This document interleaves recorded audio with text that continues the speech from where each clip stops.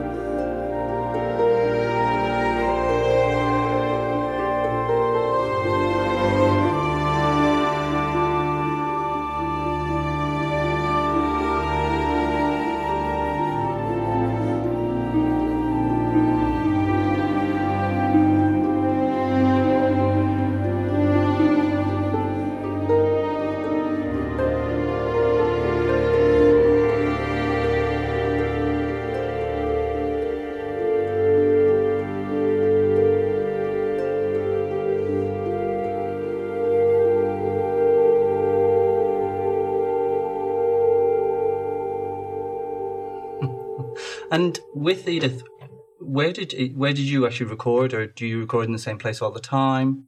I had to record in multiple places. I recorded orchestra. I recorded the orchestra all over the world, as a matter of fact. Wow. No one place in particular, but in multiple places. Mm. And do you think that kind of also had an effect on the score? Well, the way the score sort of came about was like I started working on it, about 2.5 years ago, and then they would send me quick times of the gameplay, and I would start writing, and then there would be like 3 or 4 months where I didn't have to do anything. I was just waiting for the next sequence to be done. And how did you come across Edith? Well, I met with the creative team when they first started looking for musical ideas. And we sat down and talked. I think they were interested in my work from the first season of Fargo. And I sat down with them and talked about how we might apply that sort of emotional technique to this piece. They were really interested in that. They were really interested in how I try to apply that emotional connection, the technique of making an emotional connection to the characters, and not just be about the story. In this particular case, the story does track, but the characters and their state of mind and their state of being track better, in my opinion. So connecting those things musically was important, and I think that's where we all sort of agreed the music should go. So, obviously, you've done Edith, and we know how you came to this point. You've done so many other different things, like you mentioned Fargo. You've done Legion most recently as well, which is I've started watching that recently. It's quite something else. That is a really, really great way to describe that. Yeah. I watched the first episode and I was like, what did I just watch? Right. You should then watch it again. Yeah, I'm going to have to go back and watch it again, because I've watched the first couple, but yeah, I think I'm going to have to watch them again, because it is quite something. And it's getting, it's getting rave reviews. You've done Fargo, you've done Legion, and I noticed as well you had a hand in The Bionic Woman many years ago. Oh yeah, I mean that was when I first started writing music for TV and stuff. I worked with my dear friends Wendy and Lisa, and they were working on that show, and I worked on it with them. I helped them out writing some cues for that show. That was a long time ago. That was like, over 10 years ago. Wow, I love Wendy and Lisa. Mm-hmm. My brother was a huge Prince fan back in the day, so I kind of grew up with, Prince, Wendy and Lisa, anything like that, Ingrid Chavez, all that kind of stuff. Sure. So that's brilliant. And how did you get to where you are today? Like, obviously, you went to college and kind of, Well, what you say, obviously I went to college. I actually did not go to college. I graduated from high school and then came out to California and started a band. And I was in a rock band for like a good 15 years before I started writing music for film and TV. But about 8 years ago or so, I went to work for Wendy and Lisa, who were good friends of mine.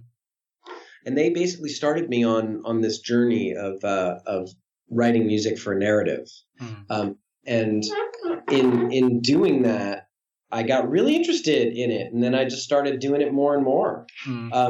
So, it was just a question of like being in the right place at the right time and having written the right music and meeting the right person and getting onto the right project that sort of led me to where I am now. It's all so hard to track.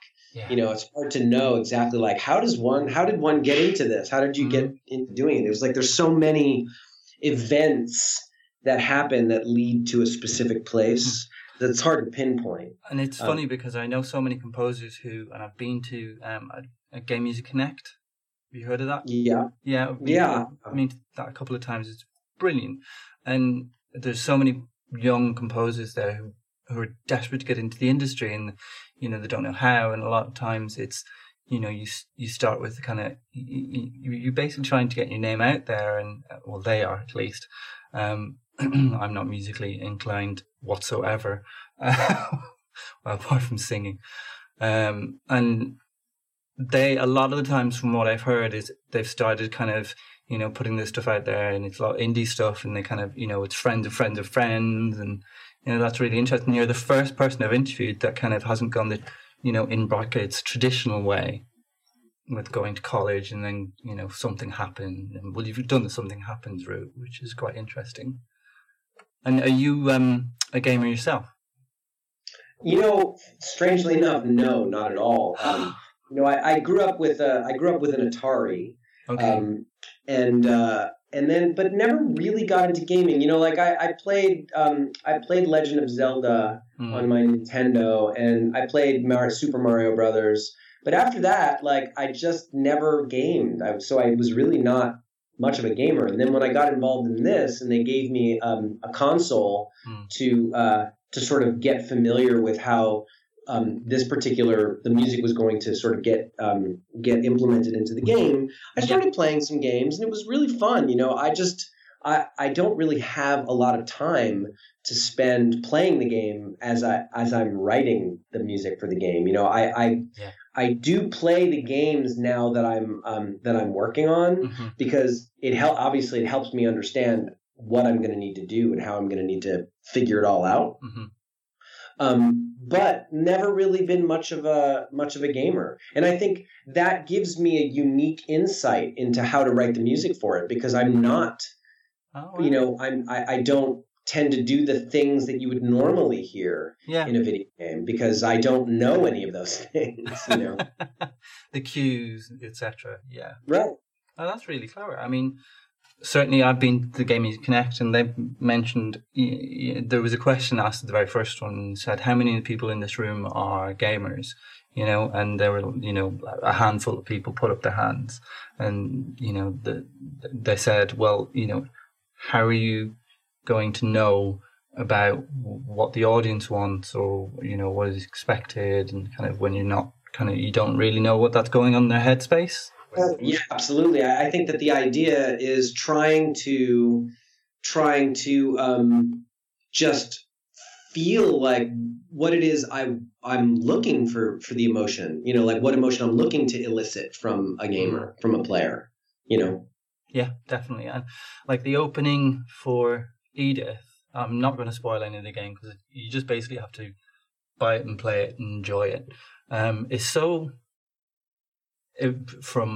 Certainly from a gamer point of view, I was like, okay, this is happening, and then this is happening. I was like, right, that's really strange, but it was really enjoyable.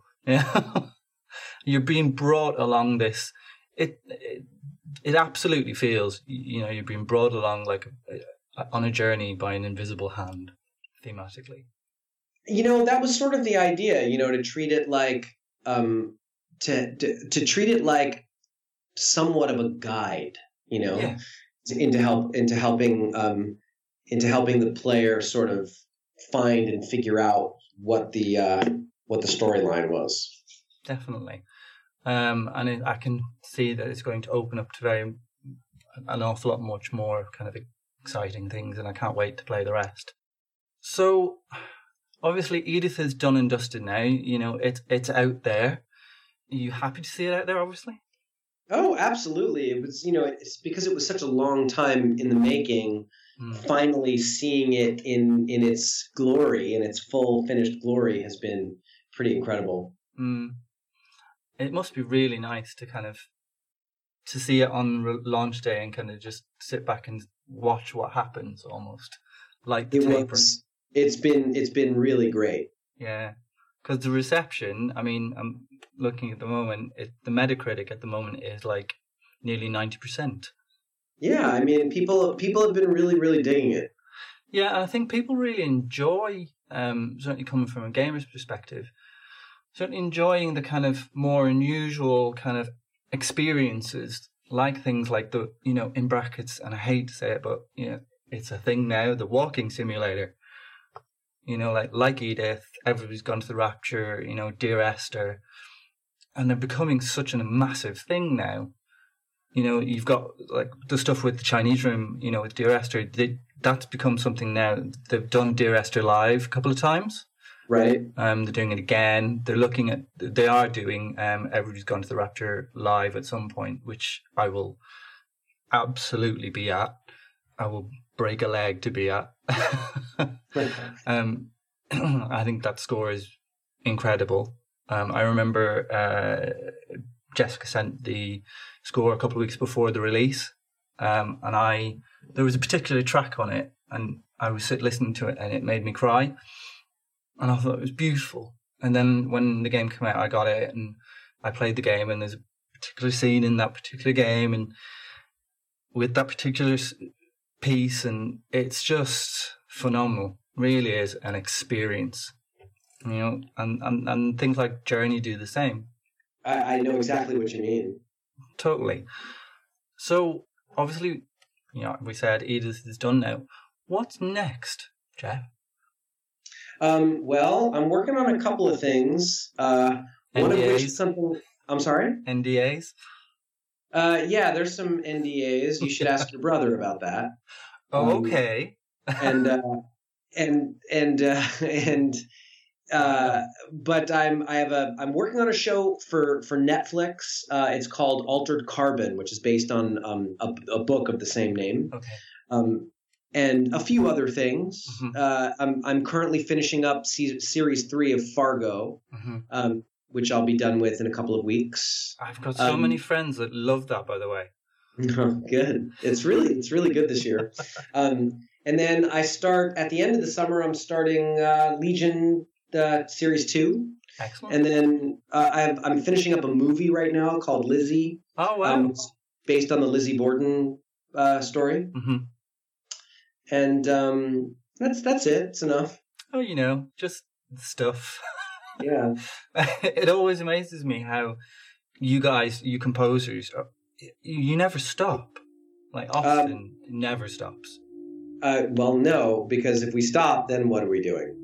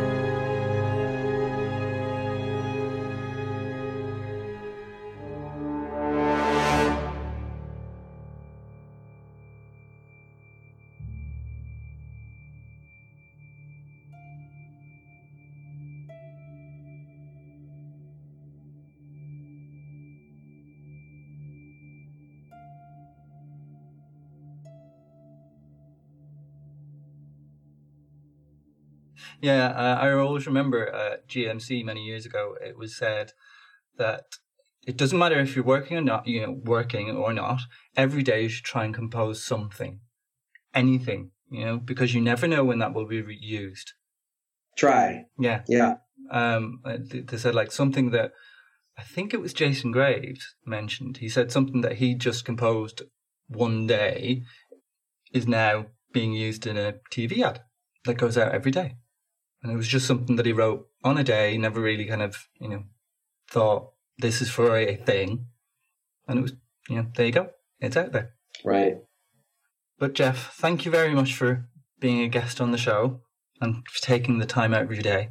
Sure. It's been an absolute pleasure. It's my pleasure. I'm glad to have been able to speak about this. Yeah, now that it's finally out. Yeah, of course.